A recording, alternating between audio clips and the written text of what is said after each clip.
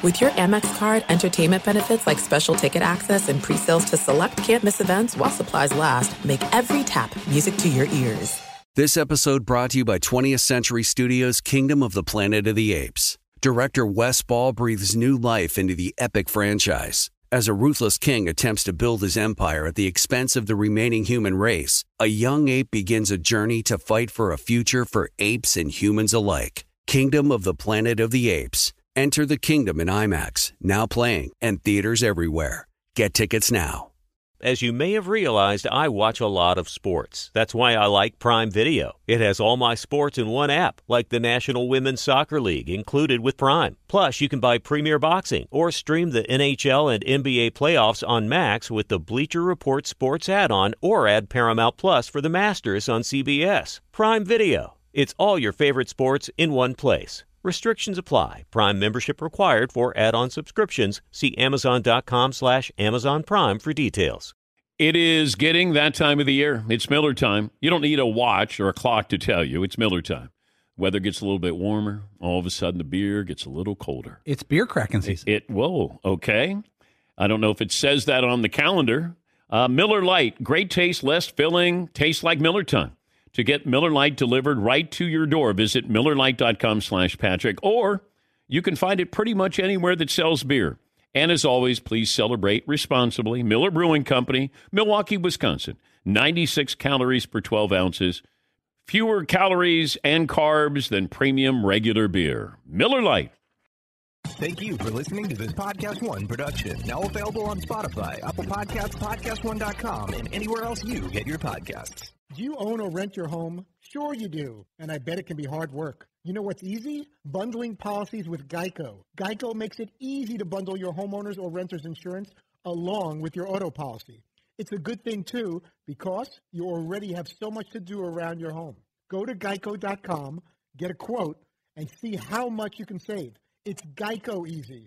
Visit geico.com today. That's geico.com. Once again, it's Geico easy. Visit geico.com today, geico.com. Broadcasting from the Mercedes Man Cave, Deontay Wilder claims that he wasn't the same person once he got into the ring because his uniform was very heavy. He had no legs. This is Dan Patrick. Now, if you don't get hit in the face, you don't have to worry if your legs are in good shape. Welcome to the program, final hour on this Wednesday. Dan and the Danettes, Dan Patrick Show, still a Danette down. Fritzy is out for today. We hope to have him back tomorrow. Although we're debating that because he's still got remnants of whatever kind of illness he has, and I'd rather not have him in the building tomorrow.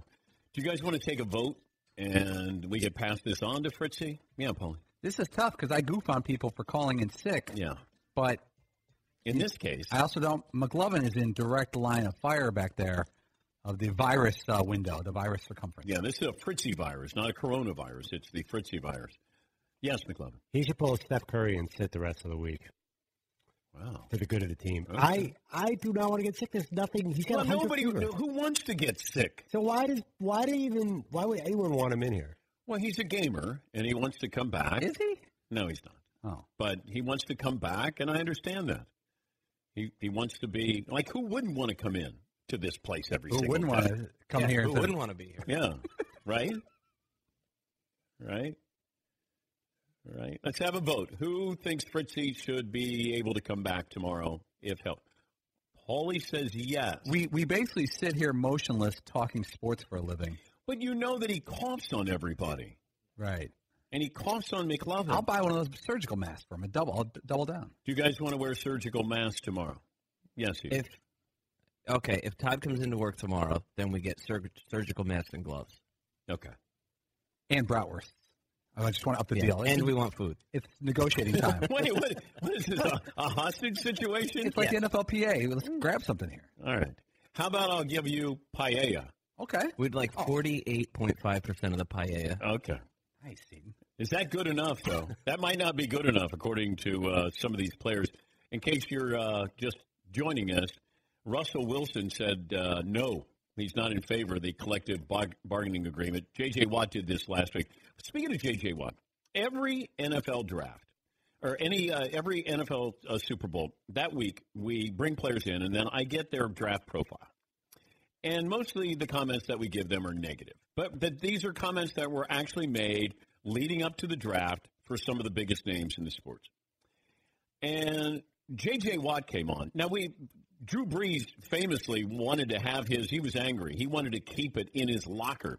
He said, can I have that? After he read his draft profile. J.J. Watt came in, and then we had him read his draft profile. And this was at the San Francisco Super Bowl. So all of a sudden, I see this Instagram from J.J. Watt, and it's a message to those who are going to be drafted. And this is what J.J. Watt put on his Instagram. Now, there's video attached to this, which we can't show the combine clips. The NFL won't allow us to do that. But here's J.J. Watt in his own words with his draft profile. These were actual scouts who wrote this about you. Read your profile, J.J. Watt. Won't consistently get the edge on tackles with his get-off or quickness. Doesn't matter. My team needs a play, and I'm going to make it. Lacks some lateral mobility, both rushing the passer and playing in space. And Watt has him down for a sack. J.J. does it. He needs to gain some more weight to fill out and to continue to learn how to use his hands effectively. He does it again. His third touchdown reception of the season. He won't ever be a stud pass rusher. Wow. That's J.J. Watt with his draft profile there. He got emotional a little bit. He got upset about it, because these guys, it never leaves them because it's the biggest moment of their life leading up to that draft. And then all of a sudden they start to pick you apart. And there's nothing you can do. There's no games you can play in that moment. These are all-time greats that we're talking about. And they get bothered by this. Aaron Rodgers. We've had them read their draft profiles, and you can just see it brings them back to that day or that time leading up to the draft, where somebody who, according to the players, will say, somebody who never played the game is going to tell me that I can't do something. J.J. Watt, never be a great pass rusher. Okay. But, we collect these every year. And we'll do the same thing with next year, leading up to the draft or somebody's draft profile. We'll be doing that with Chase Young or Joe Burrow, Tua Tagovailoa. Yeah, McLovin. We're friends with the guy who writes these capsules now. He started 4 years ago, and he's always like, you never read the positive. We don't want that. It's not good radio. We want the negatives with these guys. During the draft, though, we kind of rip the announcers in NBA and NFL. They never have anything negative to say, though. They show these highlights where the guy's killing the quarterback every time. It's hard during the actual draft, the night of. It's a love fest. Usually. Oh yeah, but when I hosted the draft for ESPN, and I remember when we were the day before, we're in a conference room, and we're just kind of going around talking about some of these prospects. And I said, but there has to be an honest opinion towards these prospects because not everybody's going to work out. We know that, but you have to be honest where you say, here's the question I have. These are the questions that I have here. That I think is really important. And I think for, the validity of the analyst who's saying this, what are your concerns? Because you could have, these guys and you go, this guy is awesome. Pick and roll, he's wonderful. He's got great range. He's a great leader. Oh, he's got a great handle. Not everybody's that good. And that's where and I said you have to have authenticity where you say, I got some doubts about him. And to get them to say that, and then the commissioner, David Stern at the time, said that we had pithy comments. You guys in your pithy comments on ESPN. Well, I'm not here to be a cheerleader. Our job is to analyze a draft pick for a team. If I'm a fan of that team, I want to know, what am I getting here? You're going to tell me all the great things. The highlights we're going to show you they're called highlights, not lowlights. And you think everybody is great. You want to know what is the honest opinion going into the draft. The analysts are so concerned now with social media and this coming back to haunt them that it's played and replayed and brought back. And I understand that. But your job in the moment is to be an analyst. And if you've done your homework, then you just give an honest opinion, and you live with that. Yeah, Paulie. And I think my favorite and a lot of our favorite analysts are the ones who can give a little criticism without going overboard the other way. Troy Aikman is quite critical during games of different people, players, plays, but he doesn't go overboard like this guy should be fired. And Romo could be a little critical. John Gruden, I always thought was fun and entertaining, but he never criticized. He loved I love this guy. This guy I love. But John Smoltz is great because he'll be like, this is the wrong decision here they're making, and he'll be honest about it because he's not worried about his next paycheck. But that's different. A wrong decision is different than criticizing a player. Yes. Because you can say they should be doing the hit and run here. They should be, looking for, a pitch out. It's just something that if you're talking strategy, you can criticize strategy, and that doesn't come back to haunt you. But if you say, this guy, I just don't think that he's going to be a great player. They may think he's going to be, but I just don't see that. My big concern is he still can't hit the breaking ball. Okay. To me, you're just being honest in what you see. And I think it goes back to Mel Kiper saying he did not know what the Colts were doing on draft day. He said it in real time. He didn't think they knew what they were doing. And it stayed with Mel, but Mel was right when Bill Polian the Chicago Bear, was it Bill Tobin who called out Mel? I thought it's Polian. It was the Dilfer draft. Yeah. And there's the Trev Alberts was involved in that draft. And they went with Trev Alberts over going for Dilfer. Maybe Tobin also said something about Mel, but Mel's job is Bill for Tobin. us. Is it Bill Tobin? Who the heck is? Yeah, who the heck is Mel Kiper? Mel's job is to serve us as the audience, not these NFL executives. His job is to look at tape and tell me what he sees. And that's what I love about that. I want to have that. I want to have that honest opinion, or at least what I think is an honest opinion. Not everybody is great. But when you watch these drafts, it feels like everybody's great. Yeah, Paul. If you go back to it, I watched the drafts before and after that. That was the first time the draft was entertaining. That's the first time it had heat. Mel Kiper was just churning out takes on different people, but you had a guy on live TV calling him out, and Mel's sitting there listening to him. Yeah. They're on the screen, split screens together. That's good TV. That was the first time the draft got hot. Yeah, but that's what I want. I want somebody who I think is not serving the owners or a GM or a scout or a coach, that he's just being honest in real time, assessing a draft pick. Yeah, McClellan. The story you told about Stern, it feels like the leagues, especially with ESPN and the NFL, lean on them to keep it a certain way. I don't think that's a hot take to say the league leans on ESPN. You notice I didn't do the draft the following year. Yeah. So maybe that had something to do with it, with my pithy comments there. I got to tell you, my old friend Dr. Z, who passed away, he got fired mid-draft for being overly critical. The NFL stepped in and told ESPN that you have to take him off. He said every player in the next 20 years will be on steroids, and they took him off mid-draft. It's a famous story. Yeah, but he also wrote a profile on Tony Mandrich and didn't say anything about steroids with Tony Mandrich. Yeah. So Dr. Z famously whiffed on the most famous steroid product that we probably had in NFL history. He also got fired by NBC mid-game once. He got taken off the second half. You remember him. He was as hot-headed as a reporter ever got. I know. I love Dr. Z was one of those get off my lawn. I think he was get off my lawn before you got old enough to be a get off my lawn kind of guy. 877-3DP show, email address tp@danpatrick.com. Will we have the Olympics this summer in Tokyo with the coronavirus? Mike Tirico, host of the Olympics for NBC Sports, will join us coming up. Jake in Oregon joins us now. Hi, Jake. What do you have for me? Hey, Dan. 5'11", 160. Hey, I wanted to know your opinion on the Chicago Bulls. I saw McLovin tweeted something out about them last night. Curious which organization is more of a dumpster fire, the New York Knicks or the Bulls? The Knicks. Thanks, man. Yeah, the Knicks. Thank you, Jake. The Bulls seem misguided. I don't know if those players like their coach. John Paxson, that front office hasn't done a great job. Zach LaVine, I don't know if Zach LaVine was angry last night at his coach, but at one point he looks up at the scoreboard and he goes, I got 40 effing points. And I don't know who he's yelling at, but I don't know. Like Lauri Markkanen, I like that draft pick. I thought that was going to work out and be a nice steal for them. Kobe White had 30 again off the bench. Yeah, it's like set some kind of record for that. By the way, Cody White is a funeral home in Milford, Connecticut.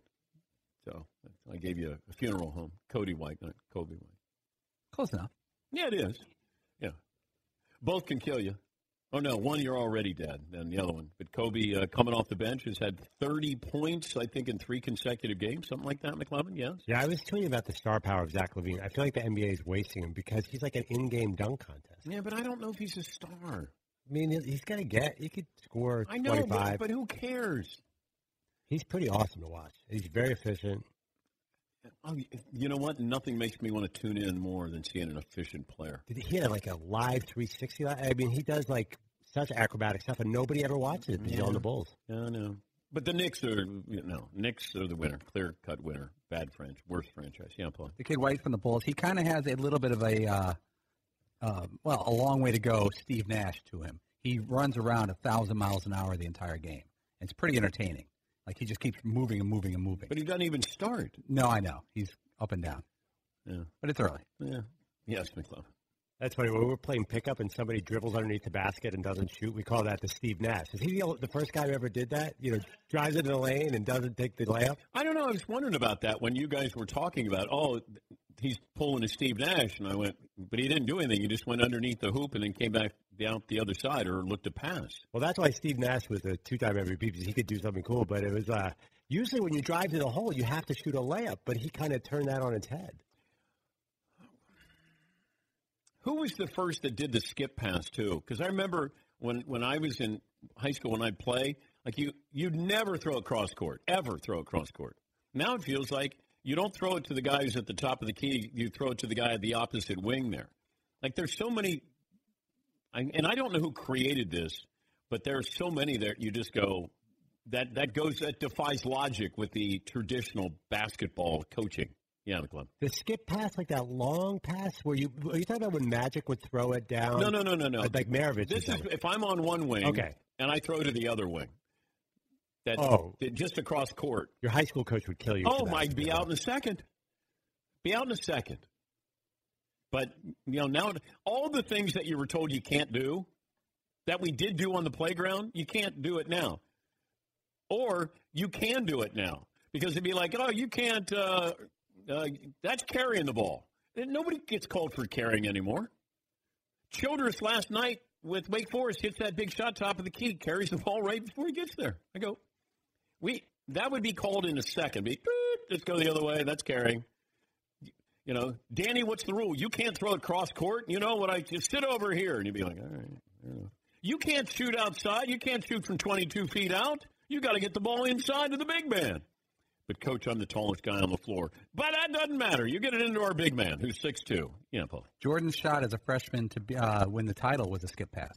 It was from the other end of the other side of the court. It went past. He kind of faded off into the corner there. I don't know if that's the first one, but that's a good one. Patrick in North Carolina. Hi, Patrick. What do you have for me today? Hey, fellas. I'll get straight to my question here.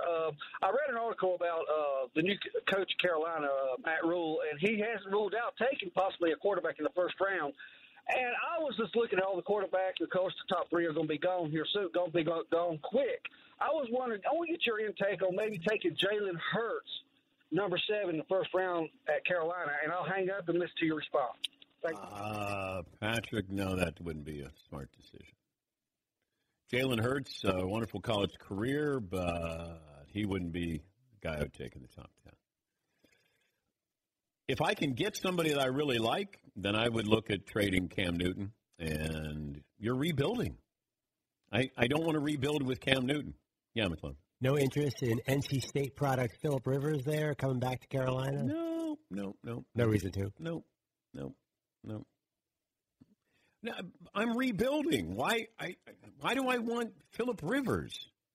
You got McCaffrey. You're rebuilding. According to McCaffrey, his team is rebuilding. Now, maybe Matt Rule thinks different. I just don't know. I hope Cam Newton is able to play like Cam Newton. I hope so. But, just because they gave him a vote of confidence yesterday doesn't mean that he's going to be their starting quarterback. We'll take a break. Mike Tirico will join us, the host of the Olympics on NBC. Will there be Olympics coming up this summer with that coronavirus? We'll talk to Mike coming up. Your phone calls as well. It's 18 after the hour. This is the Dan Patrick Show. I'm doing great, man. Snacks in the house tonight. Yes, we do, man. Unbelievable, man. Titans in here. You could go off, dude. We ready to do this stuff? We're ready to rock, man. You ready to rock, Camera guys, ready to roll. Mike, you ready? Ready. Listen free to Hot Boxing, exclusively available on Apple Podcasts and Podcast One. Do you own or rent your home? Sure you do, and I bet it can be hard work. You know what's easy? Bundling policies with Geico. Geico makes it easy to bundle your homeowners or renters insurance along with your auto policy. It's a good thing, too, because you already have so much to do around your home. Go to geico.com, get a quote, and see how much you can save. It's Geico easy. Visit geico.com today. That's geico.com. Once again, it's Geico easy. Visit geico.com today, geico.com. Mike Tirico on loan from NBC Sports will join us. McLovin has a quarterback poll question. Well, let me decide if it's a quarterback poll question. Okay, we've been putting this together over here on the side of the glass. You asked Daniel Jeremiah the same question. If these quarterbacks were in this draft, who would you take? Kyler Murray, Baker Mayfield, Joe Burrow. Did we put Tua in there? Tua. Okay. I don't think there's anyone else. Daniel Jones went to 6. And Daniel Jeremiah said he would take Kyler Murray. Yeah, I was surprised. I I was too. Burrow. Yeah, I was too. Kyler Murray had a sneaky good season last year. You know, he went to a really bad team, and he held his own. Boy, if they're all coming out now. Baker took a dip. I think he said Kyler would go 1, Burrow 2, Baker 3. And he said you can flip-flop Burrow and Kyler. If Tua was healthy, I wonder where he would be in this mix. But feels like Tua would be 4, and maybe Justin Herbert would be 5. Yeah, Paul. Kyler Murray's stats, all his rookie year stats were over the prop bets. Like, I think it was 3,000 yards, he had 3,700. 17.5 touchdowns, he had 20 touchdowns. So he went over all the expected stats for him by the Vegas expert. Yeah, and once again, you had to kind of seek him out because Arizona wasn't playing in prime time, and they were playing, you know, a 4 o'clock game up against a really big game, and they were usually losing. But I thought Kyler Murray did a really good job, you know, considering all the hype surrounding him. Weren't sure if he was going to play baseball or not, and you know, and he became a pretty good pocket passer as well. He ran enough to keep you honest, but he became a pretty good pocket passer. But I was surprised Daniel Jeremiah said that. Joe Burrow, it feels like, checks more of the boxes of what you want in a quarterback. He's got the height. And Daniel Jeremiah talked about his field vision, which one other scout had told me, you know, that ability to throw people open is what you need in the next level because his wide receivers in college were open already. You have to throw your receiver open. Yes, McLovin? If this was asked after Baker's rookie season, where would Baker go? Baker would go, well, we didn't know about Kyler. So hypothetically, if you knew what you saw, I mean, I think he'd go 1, right? He was the hottest. If Baker had his rookie season last year was his rookie season, then you'd probably have Joe Burrow, Baker, maybe Kyler. I'm guessing. We just don't know about Tua and his health. Mike Tirico, speaking of health, the NBC Football Night in America host, Notre Dame play-by-play, hosts the Olympics. He does everything for the network. Big shot, Mike Tirico, joining us on the program. Mike, thanks for taking time out of your busy day to join this little program. Which Danette has the largest hand size? McLovin. Has that measurement happened yet on the show? It has. Yeah. Okay. Yes. But that doesn't mean he can play. I see. I understand. Just being in Indianapolis just for a day, I think that's these are all the very important questions as everybody walks around. What did he run? What did he measure? It is kind of a bizarre way to evaluate who your future employees are going to be. Could kind of do it collectively with 31 other folks at the same time. This whole combine thing is unique, and it keeps the NFL in season for every season. I mean, here we are a month removed from the end of it, not even a month removed. We're 5 months away from seeing games again, and we're talking about all these guys and project them. It's a PR win for sure. Well, we had Daniel Jeremiah on last hour, and he's a scout or former scout, and I said, Daniel, we're so concerned about the quarterbacks. Shouldn't we find out what the wide receiver's hand size is? Because they have to catch they have to catch the ball. And I don't know what Jerry Rice's hand size was, but I'm going to guess it was pretty good because he seemed to catch everything thrown his way. Yeah, hand catcher, body catcher, all those things come up. I think what's happened here is everyone tries to find the new edge because everyone is going after the same stuff here. And really, what's happening, almost as much as the assessment of the future talent in terms of the measurements, the interviews, all the basic combine stuff, which has value. I say this all tongue in cheek. I think what this has really become is the coaches, the GMs, having these conversations with the agents to prepare for what free agency is going to look like. Because you can't look at free agency and the draft as separate. You have to look at them together to figure out, with your salary cap and your team back home, how it's all going to fit. Which of your guys you're going to re-sign? I just talked to a GM who was talking about, we have to get an assessment of how many of our guys can we keep. Our coaching staff would love to keep a certain number, but we can't. So you've got to balance that. And then when you know, okay, we may lose this linebacker, this safety, where in the draft can we find somebody who can be a person we could plug in and place there? So it's a huge mosaic that this is the time of the year for the GMs to really earn their money to try to figure out all this stuff and end up with 53 guys you're going to camp with thinking you can get to the Super Bowl. Speaking of mosaic, this 17-game schedule, that 17th game, how do you think the networks or the schedule makers are going to approach this? Of where does that 17th game live? On the road, at home, neutral site? Well, I'd heard a lot of the folks talking neutral site for all of them, for everyone's 17th game. To me, and I had not heard this specifically, to me it seems like it would just alternate where one year you'd have 9 home games, one year you'd have 8 road games. Because if you go to 3 preseasons and 17 regular seasons, Dan, then you get to 20 games, right? 20 becomes 10 at home, 10 on the road. So in the years that you're going to play 9 home games, you get 1 home preseason game. The years that you play 8 road games, you get 8 home games, you get 2 preseason games at home. Why? In either scenario, you get 10 games to sell for your season tickets. So the number of season tickets you're selling on a year-to-year basis becomes the same. And then you siphon off on a rotating basis 1 game for playing in London or 1 game for playing in Mexico City.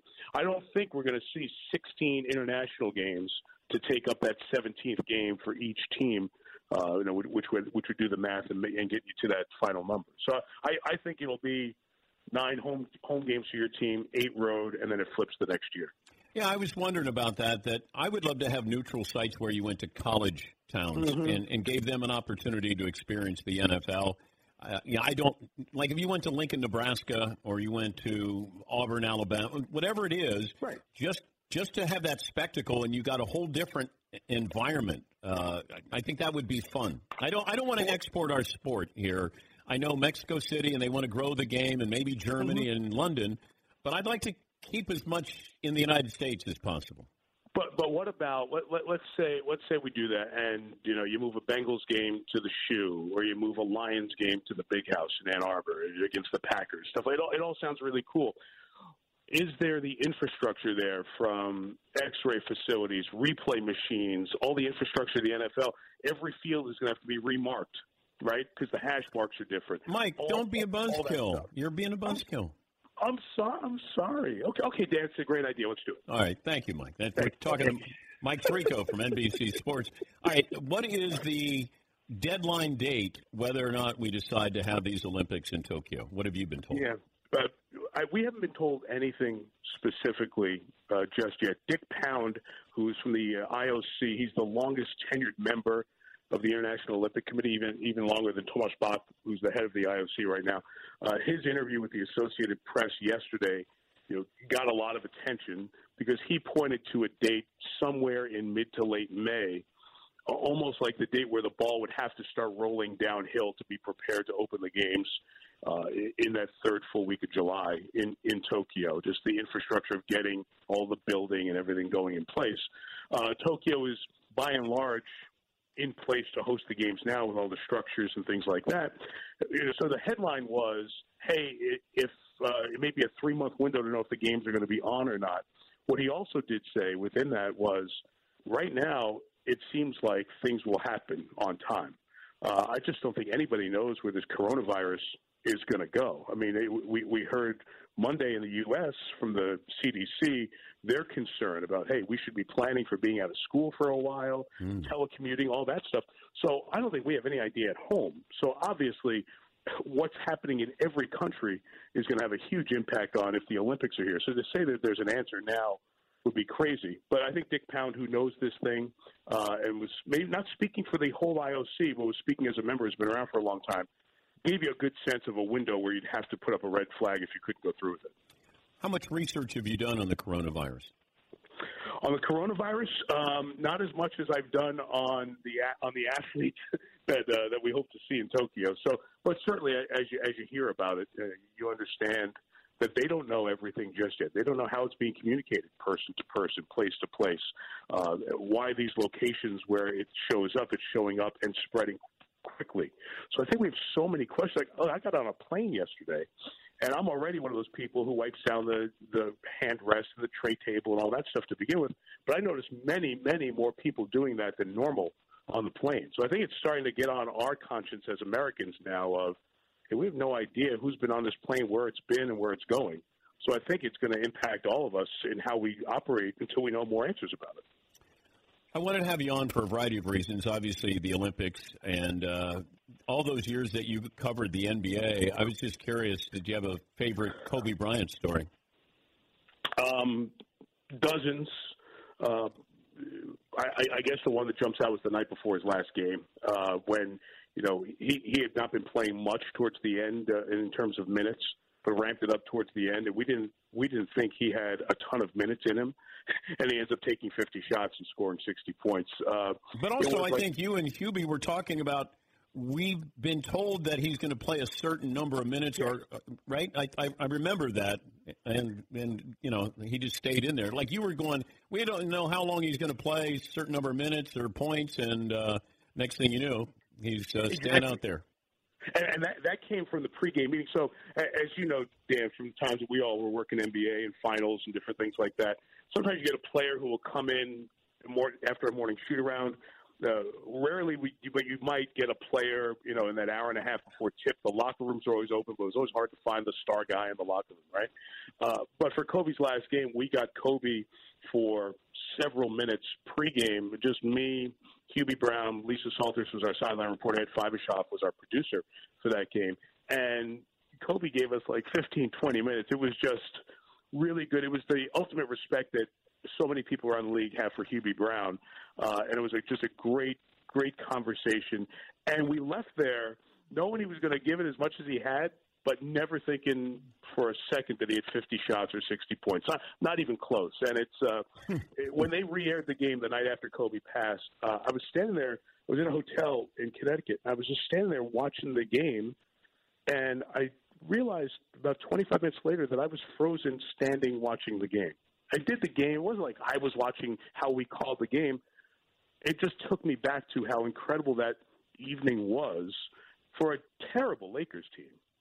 It looked like it was an atmosphere for the finals, and you just kind of pinch yourself because you never thought you'd be watching it through that prism just a short time later. And that show, that Monday after Kobe died, I said, it's going to sound strange to this audience, but the one word that always stood out with Kobe was he was curious. He's the most curious athlete I've ever been around. There, no matter what you were talking about, like he wanted to learn. If he didn't know, that he wanted to learn, and if he did learn, he wanted to learn to be better. And I that was always impressed me. But I think his approach was, whether it was being a father, being a husband, being an entrepreneur, being a basketball player, the curiosity is what he was trying to figure out. How do I be great at everything, whether it was basketball or not? And I found that fascinating. I have not come across somebody that curious in 35 years. People always ask, Dan, hey, when you go talk to players and you do these production meetings we often talk about in network TV sports, who are the guys you enjoy talking to the most? And I say, look, I hate to be boring, but Tom Brady, Peyton Manning and Drew Brees and Kobe Bryant and players like that who are the best players because there's an intellectual, as you said so well, there's like an intellectual fascination and curiosity to go with their athletic brilliance. That the triangulation of those two things plus opportunity yield the greatest players in sports. It doesn't just happen. They have thought about every aspect of it. When you talk to LeBron, there was a post-game interview on ESPN, I think it was this week, after LeBron hit the shot, maybe in the Celtic game, Lakers-Celtic game on Sunday. You know, LeBron giving you that detail about, you're like, oh, he didn't just back him down and take a shot? No, they've thought about this. They live it every second. And when they share that with you in those settings, you kind of understand why the greats are the great. If I said you could have Luka Doncic stock or Zion Williamson stock moving on. Luka, because I think he makes the guys around you better. But after seeing Zion in this small sample, we've seen more of Doncic than Zion. Man, he's going to give you so much attention that you're going to get a lot of open shots. You're going to get a lot of transition stuff. I didn't think, given how long he was out, that he'd jump in and have this kind of impact. I remember watching that first game. I watched Dave Pasch call that game. Like, okay, this was all hype. This isn't. And then he scored all those points in a row in the fourth quarter before he had to come out with his time limit and go, all right, let's see him do it again. And now we've seen him do it on a pretty regular basis. Yeah. You're like, wow. And it's good. TV guy. That's what the league's been missing this year. You know, you wanted to go watch Steph hit 9 threes or Clay, and it's been there this year, and not in as much volume. And now you've got another person who gives you that, and I think that will give a bounce back to the league's race as we go through the rest of the season. Good to talk to you, Bud. Hope to talk to you before you head to the Olympics, but thanks for joining us as always. Anytime, pal. Hi to the guys. That's Mike Tirico, NBC Sports. That May deadline of are you going to be able to go to Tokyo? That's going to be interesting because you have to worry about this as an employee. You know, the athletes you're going to send over there. I mean, there's a whole lot at stake of going over there and what precautions are going to be taken. And then, what is it going to be like in 3 months here in the United States with the coronavirus? You've already got soccer matches in northern Italy that are going to be played behind closed doors, no fans. Juventus is going to be playing, and there's not going to be any fans in there. I don't know how fast it's spreading, but feels like the Olympics are in jeopardy. Yeah, McLovin. We had a camera guy who was signed up talking about it the other day, having a very real decision ahead of him the next few months. He's blocked off for like a month of work. Yeah. It's a lot of money for that. Yes, it is. Yeah, that's a big deal. All right, we'll take a break. This story about Gardner Minshew is unbelievable. At least it was unbelievable when I first heard it, and I go, it can't be true. And then we had a second source, and it's true. We'll have that for you coming up right after this. I'm feeling great. We got cats in the house tonight. Yes, we do, man. Unbelievable, man. Titans in here. You have to go off, dude. We ready to do this stuff? We're ready to rock, man. You ready to rock, camera guys? Ready to roll. Mike, you ready? Ready. Listen free to Hot Box and exclusively available on Apple Podcasts and Podcast One. Hey, listeners, just wanted to take a minute to thank all our great sponsors and all of you great listeners for supporting this podcast. We certainly couldn't do it without either of you. And I wanted to remind you that you can support our sponsors by going to our show page at podcastone.com, clicking on the Support This Podcast button, and there you will see all our wonderful sponsors that help make this show possible. Thank you for downloading, subscribing, and, of course, supporting. And now, back to the show. Last call for phone calls. This day in sports history, have that for you coming up here. I remember hearing this story, and I thought, okay, Gardner Minshew, he, of course, played at Washington State, and he went with the Jacksonville Jaguars, and he was a pleasant surprise for them. Addressing reporters on Tuesday, the backup quarterback to Gardner Minshew, Anthony Gordon, who became the starter, said that, and Gordon confirmed the story about Gardner Minshew, he once tried to break his own hand with a hammer in attempt to secure a medical red shirt. So the quarterback at Washington State, Gordon, said that his favorite story is that about Gardner Minshew. So he tries to break his own hand with a hammer so he could get a medical red shirt. Why was he trying to break his hand? Was this when he got to Washington State? Like, at what point did he go, I've got to break I'm assuming it's his left hand he was trying to break, not his right hand. And how did he not break his hand if he had a hammer? I got questions. This added more questions, not answers here. Do you understand this, McLovin? I mean, I guess I understand people get desperate to do that redshirt thing, but that sounds horrible. Well, he was a graduate transfer, and then he was the Pac-12 Offensive Player of the Year, and then he went to Jacksonville. Did he try to break his hand when he got to Washington State? Or maybe so he wanted to buy one more year because he probably didn't get the starting gig somewhere? Well, he wasn't going to start in Alabama. They were going to have him as a backup. Right. So he's a graduate transfer, unless he didn't think he was going to start when he got to Washington State and wanted another year, and he was going to break his hand. Right. That believe it or not, makes sense. SEC, they do this every day. Well, they don't break their hand. Sure they do. To get another year of college football, I would. I don't know if there's anybody on record who's broken their hand to play another year. I could understand it, but I don't think so. But that's a pretty good story.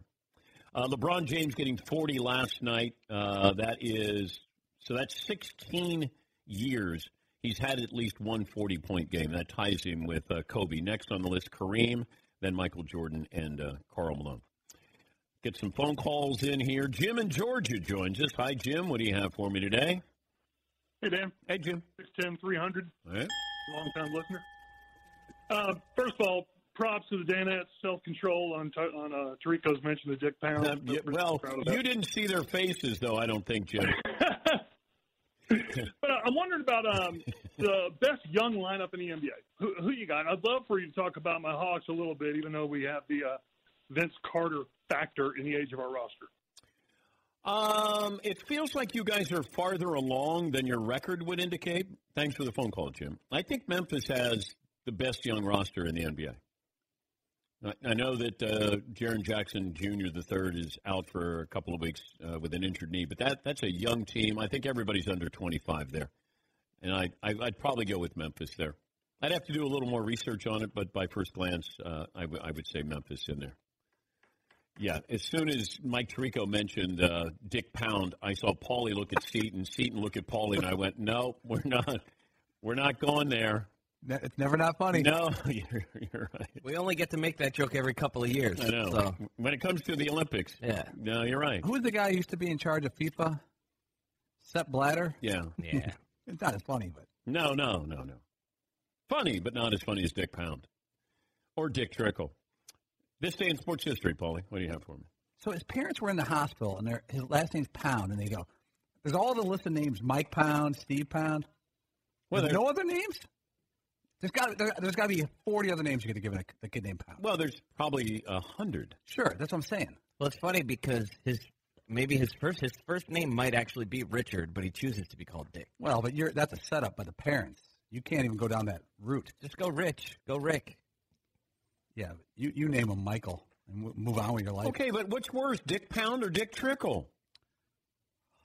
Trickle. Yes. At least you give pause to Dick Pound. Dick Trickle, no. You go, oh, my God. And it's the late NASCAR driver, Dick Trickle. Yes. His full name is Richard William Duncan Pound, but you can call me Dick. What? Go to R.W. Pound. It sounds cool. R.W. Pound. It sounds like an author. I go middle name. I go call me Bill. Billy Pound. My friends call me Dunk. Yeah. Nah, just call me Dick. What is parents thinking? Not many kids are called that anymore. Have you noticed that? Hello? Yeah, that's kind of like Harry and Dick are not names that are probably on the must-use list anymore. All right, this day in sports history. You know, it's an odd one is that Paul gets called Dick all the time. He does. And his name isn't. It's Paul. It's Paul. It's not even my middle name. I hear people yelling at me all the time now. There isn't a Richard even close. Yeah, right. You would call him a Dick all the time. You know, my name is Paul. It's not Dick. Hey, Dick, it's Paul Pabst. Paul Edward Pabst. The middle name's Edward. I know. Well, you have to excuse us around here when we call you that. I thought it was a nickname. All right, Babe Ruth in 1935 was released by the New York... it was Whata. Like your name is Whata. Complete. I've heard Complete. That's my first name. What a Complete. A total. Yeah. What a total. It's all about head. All right, Babe Ruth was released by the New York Yankees and signed by the Boston Braves 1935. 1987, Michael Jordan scores 58 points, the most ever by a Chicago player at that point. It was his third year in the league. And in 2009, The Simpsons became the longest-running TV show in American history. 2009, it's 11 years later, still going. Unbelievable. McLovin, final results of the poll question. Okay, if you could have these quarterbacks, Kyler Murray, Baker Mayfield, Tua Tagovailoa, or Joe Burrow, who would you take number one? Joe Burrow edges out the Kyler. Okay. What did you learn today? I learned that Joe Burrow edged out Kyler. Oh, will you stop this? Give it some... Tirico sounded somewhat optimistic that the Olympics won't be delayed by coronavirus. Seton O'Connor. Richard Pound. Yes. Paulie. Dick Pound's parents. I'm still looking for him. What did I learn, McLovin? You learned that Daniel Jeremiah would have taken Joe Burrow over a healthy Tua. What we learned, nice poll there. What we learned brought to you by LegalZoom. Need to make it legal, make it LegalZoom.com. Take care of your business today. Enter the promo code Patrick in the box at checkout. LegalZoom, where life meets legal. You need to make it legal. Make it LegalZoom.com. Continue to pray for Fritzy that he doesn't come into work tomorrow. Thank you. Podcast One has some exciting news. It's official. Our shows are now available on Spotify, and it's free. We want to make it super easy for you and your friends to listen to our podcasts, and joining Spotify allows us to be in even more places for fans to find us. If you're already listening to music on Spotify, you can now listen to our podcasts in the same place. If you're not on Spotify yet, all you have to do is download the free app. That's right, no credit card necessary, and simply search for our shows to start listening. It's Freddie Prinze Jr. and Jeff Dye back in the ring. Wrestling with Freddie makes its triumphant return for an electrifying 4th season. Hey, Jeff, are you ready to rumble our way into an all-new season of Wrestling with Freddie? You better believe I have. I've been practicing my body slams, and I'm jacked. All right, don't go injuring yourself now. We'll be highlighting the best stories and matches of the week in wrestling from AEW, WWE, and have one-on-one talks with the best talents in the world of pro wrestling. Listen to Wrestling with Freddie on the iHeartRadio app, Apple Podcasts, or wherever you get your podcasts. Imagine you ask two people the same 7 questions. I'm Minnie Driver, and this was the idea I set out to explore in my podcast, Mini Questions. This year, we bring a whole new group of guests to answer the same 7 questions, including Courtney Cox, Rob Delaney, Liz Phair, and many, many more. Join me on Season 3 of Mini Questions on the iHeartRadio app, Apple Podcasts, or wherever you get your favorite podcasts. 7 questions, limitless answers. I'm Saleha Mohsen, and I've covered economic policy for years and reported on how it impacts people across the United States. In 2016, I saw how voters were leaning towards Trump and how so many Americans felt misunderstood by Washington. So I started The Big Take DC. We dig into how money, politics, and power shape government and the consequences for voters. With new episodes every Thursday, you can listen to The Big Take DC on the iHeartRadio app, Apple Podcasts, or wherever you get your podcasts. The Big Take from Bloomberg News brings you what's shaping the world's economies with the smartest and best-informed business reporters around the world. We cover the stories behind what's moving money and markets, and help you understand what's happening, what it means, and why it matters every afternoon. I'm Sarah Holder. I'm Saleha Mohsen. And I'm David Gura. Listen to The Big Take on the iHeartRadio app, Apple Podcasts, or wherever you get your podcasts.